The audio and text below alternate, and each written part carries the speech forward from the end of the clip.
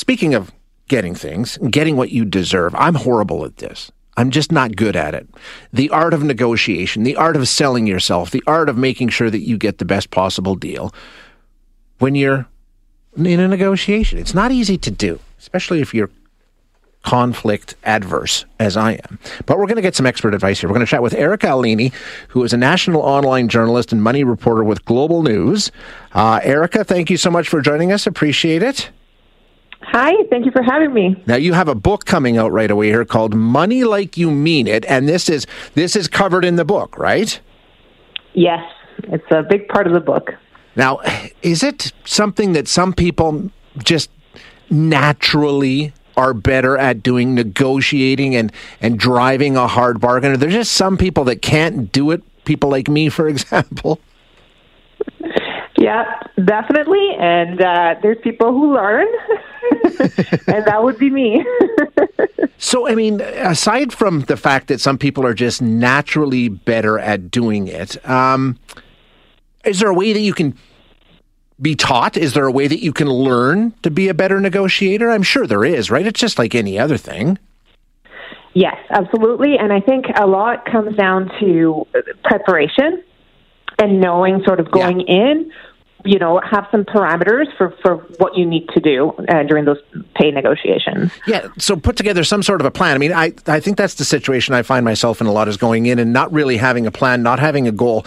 When you want to start to formulate a plan, what's job one? Where do you begin? So the first thing you need to do is figure out sort of basically what's your market worth. So what's a fair compensation for the credentials, skills, and expertise that you bring to the table, that you're going to bring to this new job. So how do you do that? Yeah. So researching online, you know, that's probably what most people do. That's what I did initially. It's not that useful. A lot of the time for a lot of jobs, you're going to find ranges that are so wide, they're just not useful. And employers, I'm hearing from career counselors, just don't care that much about that. What you really need to do is sort of gather your on-the-ground intelligence. So speak to colleagues, people in your industry, contacts who have or have had a similar job and have a similar background. And so it's awkward to ask someone out for coffee or, Zoom or whatever and ask them, so how much are you making, right? Like, that's really awkward and a lot of people won't tell you. But Alison Venditti, who is a career coach I interviewed for the book, has this great strategy. She calls it playing the over-under game. So you ask people, come up with a certain pay and is this fair for the job? Are you making more or are you making less? And people are much more willing to share whether they're making more or less at a certain level than telling you exactly what they're making. And that's really valuable information. And it's especially valuable, it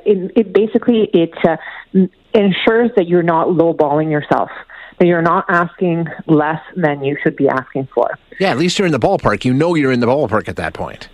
Exactly. And if you start low and everyone you speak to says, no, I make quite a lot more, or I make more than that, then you can adjust, right?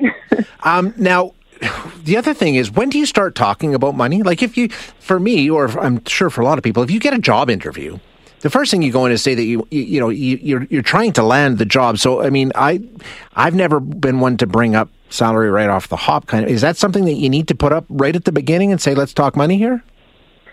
So you don't want to say, let's talk money, but you can, it's very legitimate, and it's good practice to ask if they can give you the pay range. Okay. Just to have an idea, just to know what you're in for.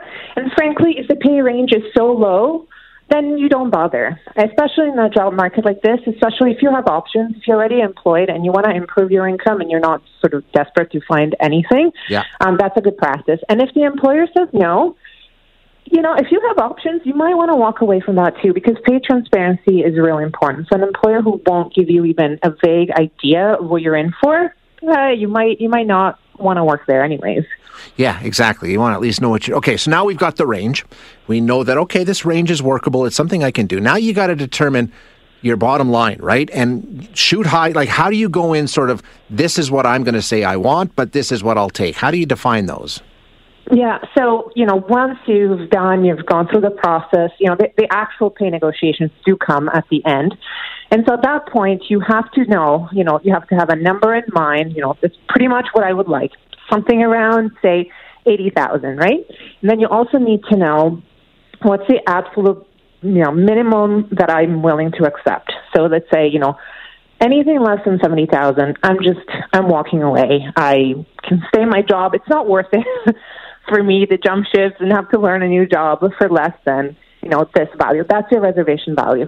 And then super important is to have what I call an anchor value. So basically, employers will often start first and they will offer you a number. And that number kind of anchors the conversation. That's because, the first number that comes out, it's the one that sort of we're all thinking about. We have to move up or from there.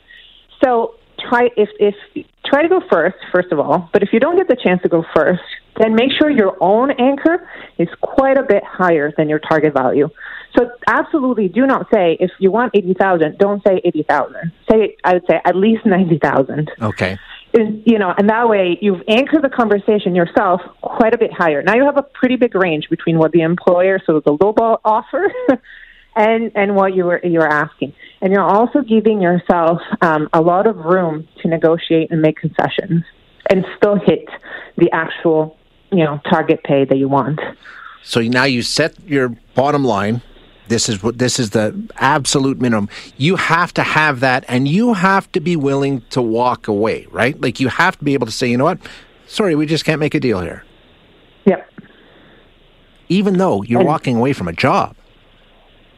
Yeah, and it depends, right? So the other thing you have to keep in mind is, what's called in jargon the BATNA, the best alternative to a negotiated agreement. So you have to know, okay, so can I walk away? What's my situation? If you're employed, then you're in a good bargaining position.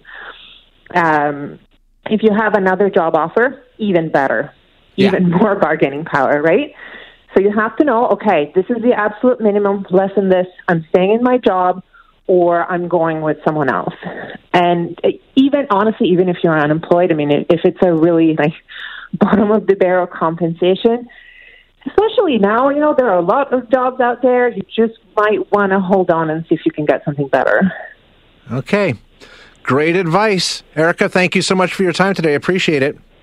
Thank you so much. That is Erica Alini, who is a national online journalist and a money reporter with Global News. She's got a book coming out called Money Like You Mean It.